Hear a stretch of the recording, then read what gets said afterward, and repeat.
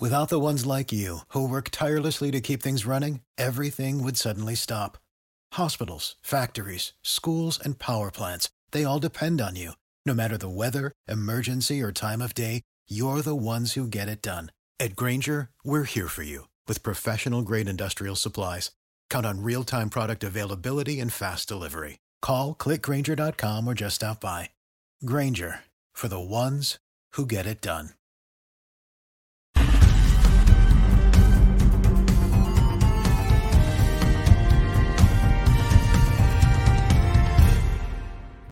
Welcome back to the SBC Newsroom. Take two. That's right. We actually just did. I'll say it. Why not? Why not let them behind the scenes here? We did the first 10 minutes of this show already.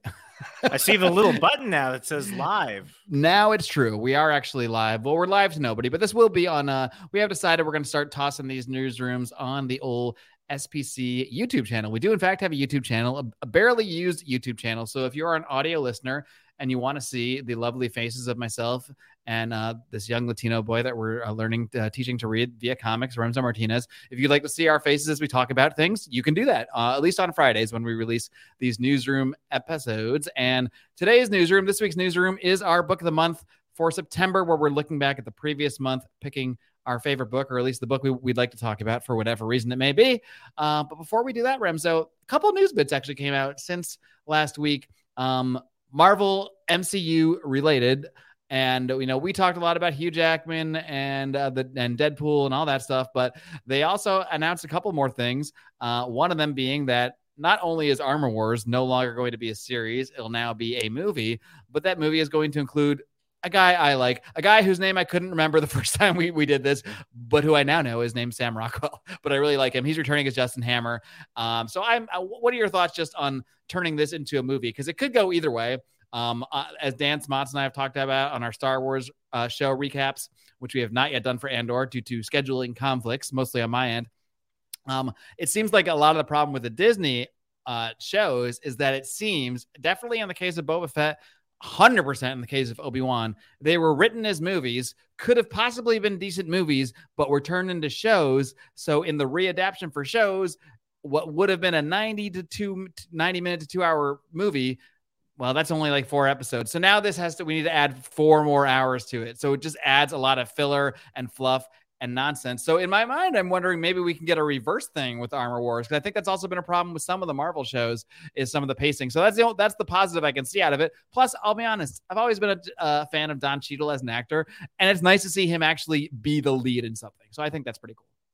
Yeah, I think what this does show is that Disney Marvel is really concerned about how confident they are in these Disney Plus exclusive shows to actually carry an audience and keep an audience. And historically, Marvel Studios has not been successful in the television department. And we're not just talking shows that have occurred since Phase 3 Marvel, starting with WandaVision. Let's go back. They didn't really like a lot of the behind the scenes involvement during the Netflix era.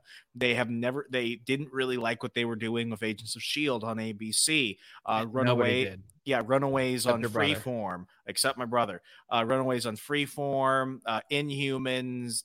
I mean, people don't even know what I'm saying when I say The Gifted on Fox. Should I pretend I didn't hear you tell me about it last time, or should we? Yeah. So what is The Gifted? I'd never seen it before. The Gifted was an X-Men series, which was supposed to tie in to the Fox era of X-Men back when they still were their own studio, and it didn't get renewed after 1 season. It had no X-Men involvement, no characters. It was just X-Men adjacent, and it sucked.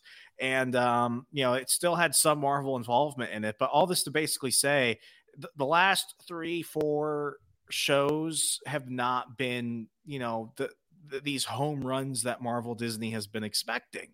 And I think what they're trying to do is they're trying to, save what they have. I mean, I don't think they are confident that they can continue the strides and the giant gains that they've had over a decade and a half of just box office dominance, because it's not converting into the television space, particularly the streaming space. So I think them trying to convert Armor Wars from a television show into a film is their attempt of trying to rehab their reputation a little bit, which I think might be necessary.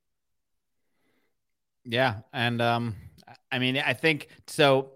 It does seem like in some ways there's just been, we're about to go into a phase where there's less of it finally, but since WandaVision, there's been like almost too much MCU content, kind of the opposite of the problem that there was in the year or so previous, which is why I liked WandaVision anyway, but I probably liked it more than I would have if I had seen a year of MCU stuff prior to that. It was just, I haven't seen any of this stuff. I haven't seen any of these characters in so long. So maybe there's a little bit of a reining in on, they're not going to rein in the amount of content, but maybe on the fact that not everything needs to be a show. And maybe some of our ideas that we thought could be shows do make more sense as a movie. So I think it does at least show a little self-awareness, and hopefully the reasoning is storytelling based, because I just think sometimes we're making an 6-episode show of what could be a 90-minute movie, a 2-hour movie. Or sometimes it's the reverse. Like with Disney Plus, you're taking a 2-hour movie and turning it into a 6 or 7-hour show. And that just doesn't work. I mean, every episode of She-Hulk, I think somebody looked at the balance sheets. I knew we weren't going to get out of this with you ripping on She-Hulk again. Every episode is $25 million. Is that true? It's $25 million. Is this verifiable? Are you sure about this? This isn't the Remzo fact. Let's go ahead and do it live. Let's do it live. How much does it That's like cost what I imagine Game of Thrones numbers. One episode of, well, I mean, how much did it cost to make her twerk? She says She-Hulk spent $75 million for 3 episodes. So that math does add up. That's a little bit. It's a little bit more than 25. Oh yeah. So yeah, it's about $25 million. Hold on. So they're spending $25 million an episode and still don't have good animation for the lead character of the episode. Doubt me again, and the series will get canceled.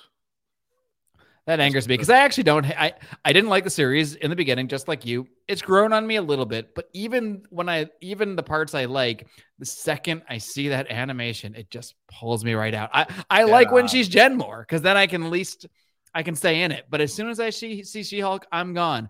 And I'm someone who's accepted Infinity Gauntlets, snapping out half the universe. I can accept a lot. Exactly. Giant purple monster men, tree people. Exactly. I can accept anything in the context of a universe. Trust me. But you got to make me believe it. And the problem, and at least in some kind of reasonable way, whether it's storyline based or visual based. And look, if this came out and I hadn't seen 10 years of the MCU producing better looking stuff, then maybe it wouldn't have the same effect. The Hulk, Bruce Banner looks better in the same first episode than she does. It's weird. I don't understand it, but we're not here to talk about She-Hulk anymore. We're here to talk about our favorite books of the month of September. So you actually have a book I never heard of. Do you want to start with yours, or should we go with mine?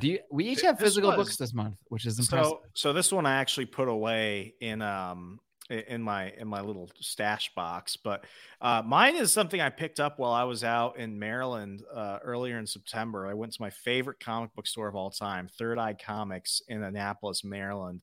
Shout out to Third Eye. They go ahead and put on Awesome Con every year, which is a convention I attended every year until this year. But they tend to carry a lot of books that a lot of smaller comic shops typically don't carry. I'm pretty sure that Third Eye is the largest comic book shop on the East Coast. But they had one as I was just perusing through a bunch of books to read while I was going to be in town for a week. This one caught my attention because it had 2 things I love. It had monsters and it had a samurai on the cover. And the title is Blade in the Dark. Essentially, it's about a lone survivor of a clan of warriors, and his name is Rook, and basically Rook has to fight through feudal Japan to kill all these demon monsters that killed his family. And if it doesn't sound very original, especially for SPC listeners, it's because it's really not super original. It's kind of like Ronin by Frank Miller. It is a lot like Samurai Jack in many ways. But the art style is more of what I would call like a splattered ink style. It's not a manga. It's not drawn like a traditional comic book. It really feels like an art piece in many ways.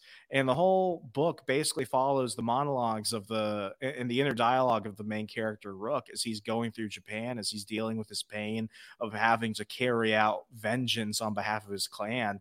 And as you go through the book, you're like, this is high art. So it's by Black Caravan. I've never heard of them before. They must be a new comic book indie publisher, but I picked it up. It was about $4. I don't know if it's a limited series. I don't know if they're going to continue doing it, but I know they don't have it at my local comic shop here in Milwaukee. So I'm probably either going to have to get it only digital or see if I can go ahead and purchase physical copies later and have them mailed to me. But I don't give a lot of indie books chances on the stands unless I'm like really in the mood. But you know what I think really caught me of this one is it tapped into something I really love, which is monster genre stuff, which is samurai stuff. So when you combine that together, of course I'm gonna do it. But it's also a pretty good book for Halloween. Especially going with the Spooktober theme we've had on Wednesdays. If you want to see something that is more akin to the Keanu Reeves film 47 Ronin, in which you've got that horror element tied to the action, this is really freaking good. So I don't know what more there is to say because there wasn't a lot that happened in the book. It's very, very artwork heavy. And you know, I'm hooked. So I gotta keep this going at least for the first story arc if it's a continuing series. But now I feel like I have to go ahead and collect it if it's limited. I have to see this through. So yeah, Blade in the Dark by Black Caravan Comics. Are you going to do your usual thing and not acknowledge who wrote or drew this, or do you have that information on here? Or do I have to look it up? Oh, I have the information. It's by Morgan Quaid, who wrote it. Willie Roberts as the artist and Rich Woodall as the colorist. All people that I've frankly never heard of before. I mean, they had a few extra covers that went out for this. I went ahead and if you go online to previewsworld.com, I went ahead and got the generic cover. And that's another thing that does kind of surprise me because they came out with alternate covers for this first issue. One is black and white, and I think another one is a scene that they expanded from a panel. That takes a lot of money to do. And a lot of comic book stores will not try and pick up alternate variant covers for books that are small, especially coming from what is essentially a no-name publisher. So, you know, I took kind of a, what the hell can I really lose from this? I'm bored. I want a comic book to read type of decision-making process with this. And ultimately I don't regret it. It was, I grabbed some books that I was like Black Adam. I'll go ahead and pivot. If Blade in the Dark is the book that I say is a book that you should probably read the first issue of to see if the story and the artwork is for you, then Black Adam 1 through 3 from DC Comics, I went ahead and picked those up and read all 3 back to back. That is trash. I would think that they would have gotten better story writers and better people to write the dialogue for Black Adam, which is a limited series. Is he still a hero in that series or an anti-hero? I mean, he's an anti-hero, but like it's shit. Okay, I'll give you the rundown on Black Adam. Black Adam is dying. Well, I might give you a rundown on Black Adam with my Dark Crisis report. So go ahead with yours. Okay, well, I'm hoping that that's better than this series because I was really looking forward to seeing a standalone Black Adam series. And I think this actually takes place before Dark Crisis, Mark. So if you wanted to know where it is, the timelines are what is very confusing with DC. We're still trying to figure out where Doomsday Clock fits in, but it's been acknowledged enough that we have to think it does fit in or did happen or something. It happened before Death Metal. But anyway, this Black Adam series takes place before Dark Crisis. And it's just Black Adam is dying. His human form is dying, as well as his Black Adam form that he turns into when he calls upon the wizard Shazam. And what he does is he finds a descendant of his who's this young black teen going through medical school who talks like what white people think people from the Bronx talk like. And he turns him into Black Adam. I'm sorry. He turns you mean like this? Like this? Like talking like this over here? Like I'm walking in? It's way more condescending. He's a Zoomer, Mark. He's not even a millennial. I don't understand what he says. But he turns walking here. So I'm flying here. Black Adam turns his descendant, whose name I can't remember, into White Adam. That's not a thing. That didn't happen. That happened.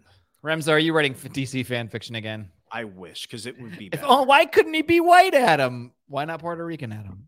Why not Latinx? No, he doesn't turn white. He's still a black guy. I know that. Whose name is okay. I thought okay, but it's like it had the potential to be good, but it's just it doesn't read well. The paneling is very rigid. The artwork is not up to par, I would think, for a limited series that they're really trying to push up for the Black Adam movie, which I am excited for, which comes out in a couple of weeks. And the story I said before, I'll watch The Rock read the encyclopedia. So, stick him in a comic movie. I'm obviously going to see it. So Blade in the Dark was my pick of the month for something you have to read. Then Black Adam issue 3, which is part of, I think, his 9-part limited series, is absolute trash. Avoid it if you haven't read it so far. Don't do what I did and buy the first 3 issues that were out. It is just a waste of money. I'm probably going to end up flipping it. So those are mine. All right. Well, do you want a quick Dark Crisis report? Do it. You don't care about spoilers on this, right? Nah. Okay. Well, I'm so... DC took so much of my money in 2020 with Death Metal. See, you did the whole thing where you bought every tie-in ever and spent probably your life savings. I bought the guidebooks. Yeah. I bought the spinoffs of spinoffs. The only way to do DC books is to only do the DC events is to stick to the main. If they reference another book, don't worry. The asterisk will tell you everything you need to know. And just otherwise, you're gonna feel that like if you go out on a binge drinking night and you have a dumb moment, you buy like everyone at the bar like 10 drinks. The next day you look at that bill, you feel like shit. I'm not sure what this analogy was sounds kind of personal. Something you want to talk about? Your tales from my 20s. Point being, when you do that, yes, there was a point. When you binge on these events, you're gonna feel that hangover a lot more, and you're gonna feel that bill a lot more. But when you just get the main events, when you just have a drink or two, I guess is what I'm saying here, things are okay, even if it's not a great night.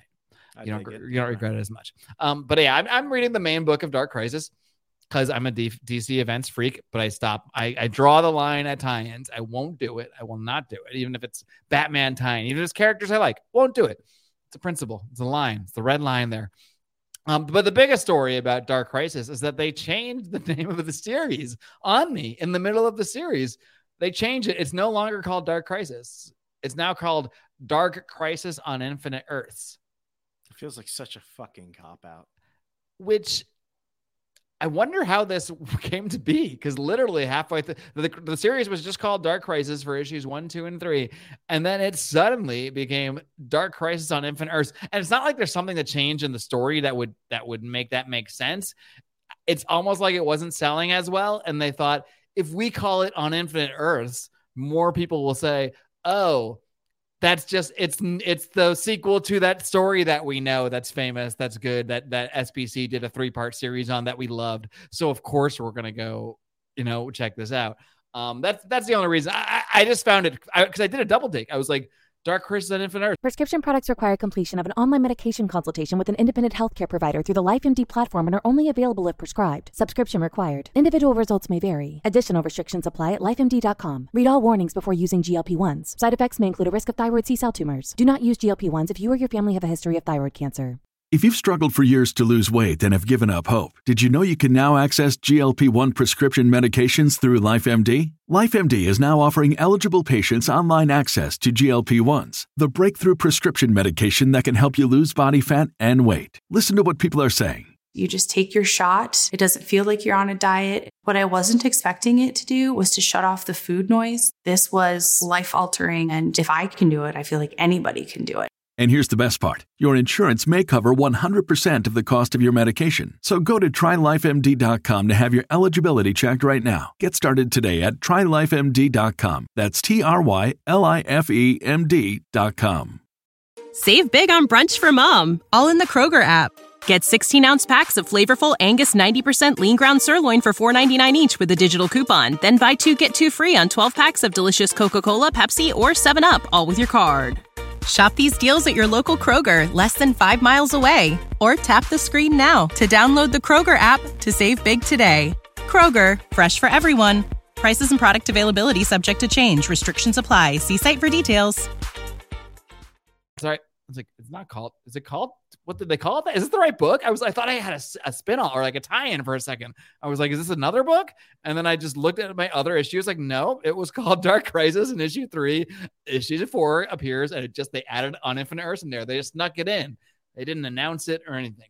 I have mixed reviews on the series. It's not what I intended to talk about today. But anyway, Black Adam in that series, he basically survives the thing where the whole Justice League dies. But he's also like, whatever. We didn't really need them. And also, we kind of know they're going to come back. That's the weird thing about this book. I don't dislike it. It has a lot of good moments. It has there's a returns of some old characters. Without giving it too much away, in case you do end up reading it, there's stuff I like. There's moments I enjoy in the series. The problem is that it just doesn't have the gravity to it because the Justice League dies in Justice League 75 by Dark Crisis #1. It's been made very clear they're all alive and just, in some dream worlds or whatever, because they're fueling I'm not going to get into it. It's too much. They're fueling the creation of new infinite. Basically, I am going to get into it. Basically, Pariah's whole plan is if he can create enough Earths, eventually one of them will be not Earths, but eventually one of these new realities will be his original one that died in Crisis on Infinite Earths. So that's his plan. That's his whole plan. No, that's how he thinks it works, though. But he's also probably being controlled by the Great Darkness. It's not exactly clear what that even is, because it's not even evil according to Swamp Things 1 and 2. Okay, maybe I don't like this series. It's not Darkseid? No, Darkseid is just like a pawn in this. He's just one of the Dark Army, which is all controlled by Pariah, which is all controlled by this force called the Great Darkness. All right, Pariah maybe this controls Darkseid. That sounds even dumber. Yes, Pariah controls an army that includes Darkseid, Doomsday, and like the most powerful characters that have ever existed in DC. This is what bothers me. This is what does he? I hate when big time characters are made bit players. Hate it. If that's where you're going with that. With Death Metal. The whole point of that was that everything mattered. They're not going to do more of this shit. And that there's finally going to be gravity to future stories. And all we have gotten since has been Thomas Wayne Batman running around a parallel world. We got now, Superman's if you're referring to Flashpoint Beyond, I'm enjoying that a lot. I will defend. Yeah, but like that if that's the best thing, then that really shows low standards for a lot of the other books. Because that should be good. That should not be the best of the pack. And that is a redemption. That is like they're trying to redeem that character from what Tom King did to him. That's the entire that whole series. The whole series is redemptional. It's trying to redeem Doomsday Clock and fit it back in. It's trying to redeem everything Tom King did to this character, Thomas Wayne. It's clearly Jeff Johns, and Jeff Johns. I forget the name of the writer who's writing with Jeff Johns. They're doing, and it's very well done. I'm really enjoying that a lot, but it's not my book of the month. But back to Dark Crisis for 1 second, then I'll get to my real book of the month. This isn't your book of the month? No, I didn't even intend to talk about it, but you mentioned Black Adam. I feel like we're committed now. I mean, yeah, I do feel a little committed. Maybe it is. No, but Black Adam, the trash of the month. Basically, Black Adam just goes back and rejoins the what are the bad guys? The bad league called? Doom? Yeah, he rejoins the Legion of Doom. Don't tell Dwayne Johnson that. But I don't know if it could be a double switcheroo. It could be the whole. Maybe at the end, I'll be like, oh no, I rejoined the Legion of Doom just to help the Justice League, who's supposed to be dead from the inside. But right now, he's kind of playing it off like I'm the baddest man alive because the Justice League just got wiped out and I'm still fucking here. So that's what's going on with Black Adam. That was all I came in to say, but it took 10 minutes. My actual book of the month that I actually did like the best of any book I read last month is this puppy right here, Batman number 127 by Chip Zdarsky, and incredible, awesome fucking art by Jorge Jimenez. I'm a writing guy. Like at the end of the day, you can have a beautiful book. If the story sucks, I'm not going to have much good to say about it. But I mean, in this case, like the art by Jorge Jimenez is so fucking great. And I have to give it out too. We don't often highlight the colorists here at SBC, but we should. Let's see. We got Tony Moray as he's the cover artist. Let's see. You know what? They just list a bunch of names, so I can't tell you who exactly did the coloring, but the color is awesome because this is where we really see in full effect. We see the Batman of Zur-En-Arrh. Now you are caught up on this. Is that right? I have not picked up my physical copy, but I did read the spoilers. Okay, I'm gonna go pick up this week. I know what happens. Okay, well that's all that matters, I guess. Yeah, this is when we do actually see Bruce essentially summon the Batman of Zur-En-Arrh, which is in the Grant Morrison retcon world just an aspect of Batman's personality that he created as a failsafe for himself. And because this is a little bit convoluted, and it actually sounds dumb as shit when I say it out loud, but Chip Zdarsky has done it in a way that is actually comes across pretty cool to me. Originally, Zur-En-Arrh Batman is some scientist from another planet that took on the moniker of Batman. This is a Silver Age wackadoo story. Grant Morrison, as he does, I think it's in Batman R.I.P., which I didn't read, but I believe that's the story. Yeah, brings the concept of this character back, but as a facet of Batman, as a part of Bruce Wayne's psyche that he created as sort of a failsafe when regular Batman can't get things done or something. Now, because Batman of Zur-En-Arrh is Batman's failsafe, Batman of Zur-En-Arrh had to create a failsafe for the failsafe. So Batman, we find out that this robot, this Terminator robot that we met in the last issue that was activated, this robot was activated because Batman killed the Penguin. That didn't really happen. It did happen, and the world thinks that the Penguin was killed. I won't spoil I doubt you spoiled yourself on the backup story, so I will not. But this is comics, so we can all pretty much assume Penguin didn't really die. But the world thinks Penguin was murdered by the Batman.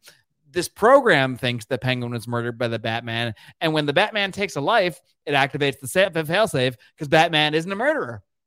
So failsafe had to be activated. So Batman has to conjure basically the Batman of Zur-En-Arrh, which is, they basically describe it as Batman without Bruce Wayne. It's almost like the Batman without the conscious, per se. But this all gets played out in the form of conversations with Tim Drake as they're battling the failsafe robot. And I really just love the portrayal. You can almost hear, and I got to give credit to who is the letterer. I don't know. There's a lot of names here.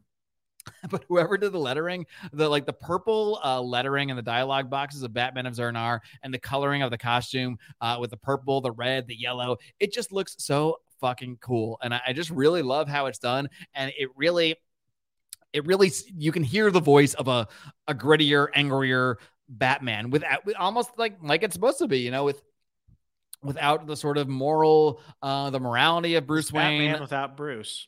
It's Batman without Bruce, Batman without the morality, the emotions, what have you of Bruce Wayne.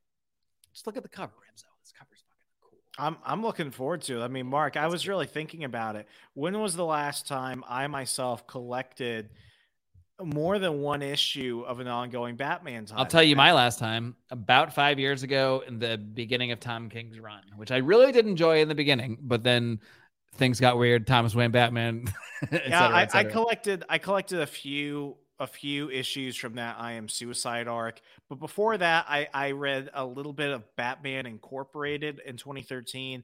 Otherwise, I haven't read an ongoing Batman title month to month for more than a couple issues since Grant Morrison's Batman and Robin series.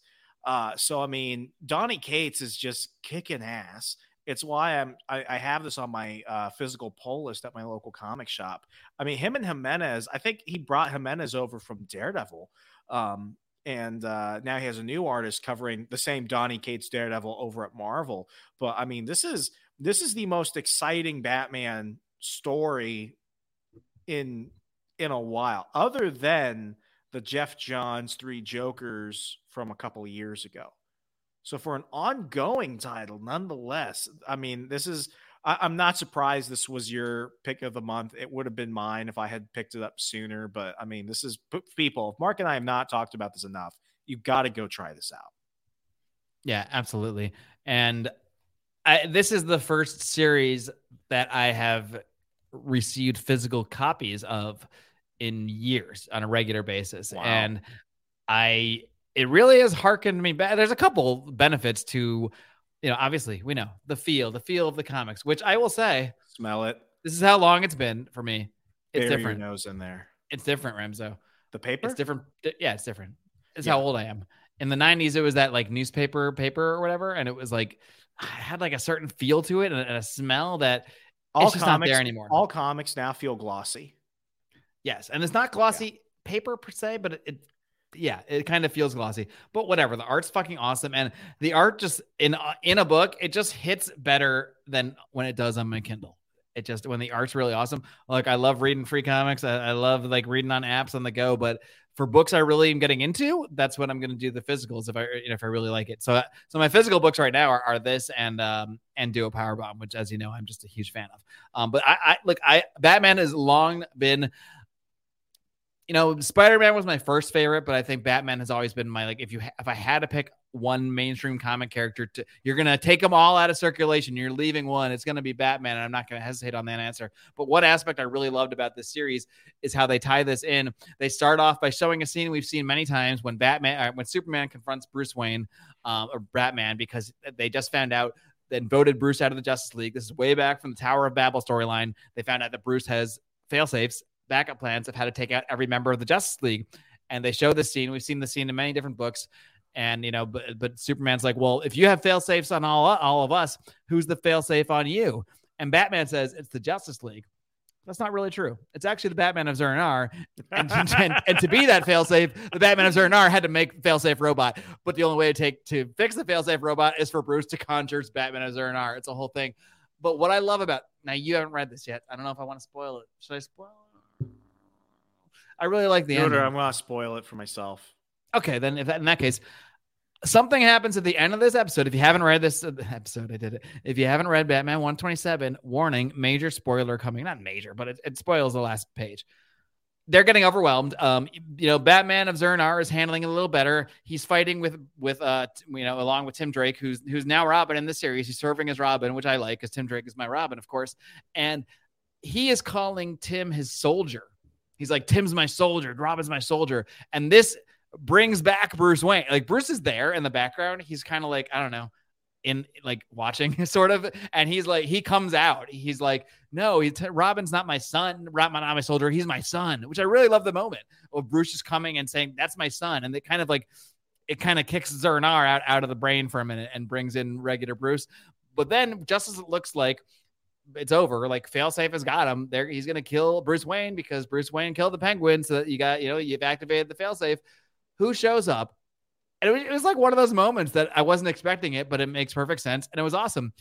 You see a voice off panel. He says, step away from my friend. And then the last panel, it's fucking Superman, which ties back to the first bit, which how often, and feels satisfying as hell. And I'm sorry I had to spoil it for you, but you told me to. No, like actually now I'm more excited for it. Yeah, and it makes sense because and there's like a scene earlier, like Nightwing and the whole Bat Gang have been overwhelmed. A couple of them are going to the hospital, like, and Nightwing's like, he's like, I don't even know what to do. We can't handle this thing, obviously. So of course, and it makes sense. It doesn't happen often enough. There's so many times when non-powered characters, like in the Bat family, are overwhelmed. And I'm always thinking, like, you have really powerful friends. And so in this case, when it seems like there's nothing they could do, it seems like even Bruce is outmatched. Of course, Nightwing gives a call to the fucking most powerful buddy they have on the planet. It makes sense. And it tied right into that flashback they showed us of the scene.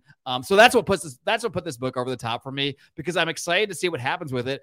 And also because this is Chip Zdarsky. I know he's got an interesting idea. I know next issue is not going to end with, Superman just fucking blowing, freezing the robot and it's over. Like, I think Failsafe's going to have the answer to Superman, which is just going to make this even more interesting. So I'm really excited. And what I'm really excited to see, which I hope happens here, I'm really excited to see Clark, Superman, interact with Batman of Zur-En-Arrh. That's what I'm stoked about. Yeah, and like, so wild. When I first saw the Batman of Zur-En-Arrh appear and realized that's what was going on, I was a little hesitant because it's Grant Morrison shit. I like Grant Morrison, but Grant Morrison shit is Grant Morrison shit for its reason. It's just like, but Chip Zdarsky is taking Grant Morrison shit and making it make sense and making it not seem as weird as Grant Morrison shit can seem, if that makes sense. So I'm really fucking loving this book. Chip Zdarsky is a smart writer who writes stories that anyone, regardless of, what genre, what trope, what universe, what title you're into, can immediately feel part of and feel like they're reading something fresh. Whereas Grant Morrison is like a Jonathan Hickman, who's like certain other writers as well, those being the top two, where they're smart and they know they're smart. So they write smart stories to impress other smart people. And if you don't get it, you're stupid. I never feel stupid. That's exactly right. I never feel stupid reading a Chip Zdarsky book but I am happy when he does things that I didn't expect that really pull off. Grant Morrison wants to show you what a great fan he is by bringing in a bunch of weird shit from the Silver Age from 70 years ago and making a weird story about it. And like you said, if you don't get it, you're like, well, you can just feel Grant Morrison saying, "Oh, well, I guess you just don't know enough about com." I can't do a Grant Morrison. I have no idea what the fuck he sounds like. He's British, right? I guess. Should I just do my Alan Moore, which always sounds Australian? I guess you just don't know enough about comics, mate. But I picture him smoking like if Chip Zdarsky had to cut down all the titles he's doing, because he's doing a lot of titles. He's writing the public domain limited series that I'm reading right now. He's doing Daredevil. He's doing a continuation of Stillwater. If he had to cut it down to one and it had to be one book, it would be this Batman. I like to think so, because I'm all in on this one, and I have a feeling they got to give him a good run here. I mean, he's got to at least get. If Tom King got 80, you better give Chip Zdarsky gets 100. Please, that would be wonderful. But yeah, I'm giving this book like 10's insane. I'm gonna give this book a 9, just straight up. I'm gonna go 4.5. I fucking love it, absolutely love it. That's it. Did you want to grade your book, Blade in the Night? Story, I'll give it a 3.5 because it's very dialogue. It's kind of tropey, but the artwork is what saves it. The tropes are what saves it. Blade in the Dark, Blade in the Night, whatever. Blade in the Dark. I will give the artwork, I'll give it a 4.5. So I'm going to go ahead and give it an 8 out of 10. Definitely pick it up.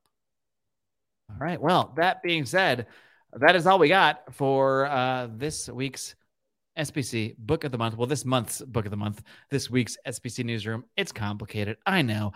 Remzo, I know that you can preview next week's episode, so why don't you? I won't be there, unfortunately, but it's going to be a good one. Next week for Patreon supporters, you remember my friend Degenerate Derek when we covered Peacemaker on HBO. We're coming back to cover something a little bit different, something ties into spooky season here on Spooktober at Second Print Comics. We're going to be covering, you know what?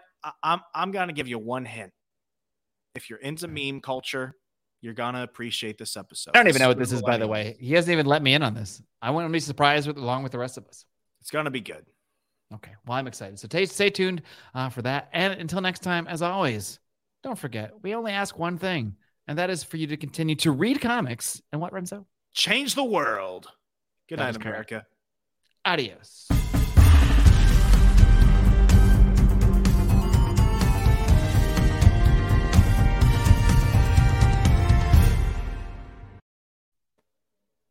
Save big on brunch for mom, all in the Kroger app. Get 16-ounce packs of flavorful Angus 90% lean ground sirloin for $4.99 each with a digital coupon. Then buy 2, get 2 free on 12 packs of delicious Coca-Cola, Pepsi, or 7-Up, all with your card. Shop these deals at your local Kroger, less than 5 miles away. Or tap the screen now to download the Kroger app to save big today. Kroger, fresh for everyone. Prices and product availability subject to change. Restrictions apply. See site for details.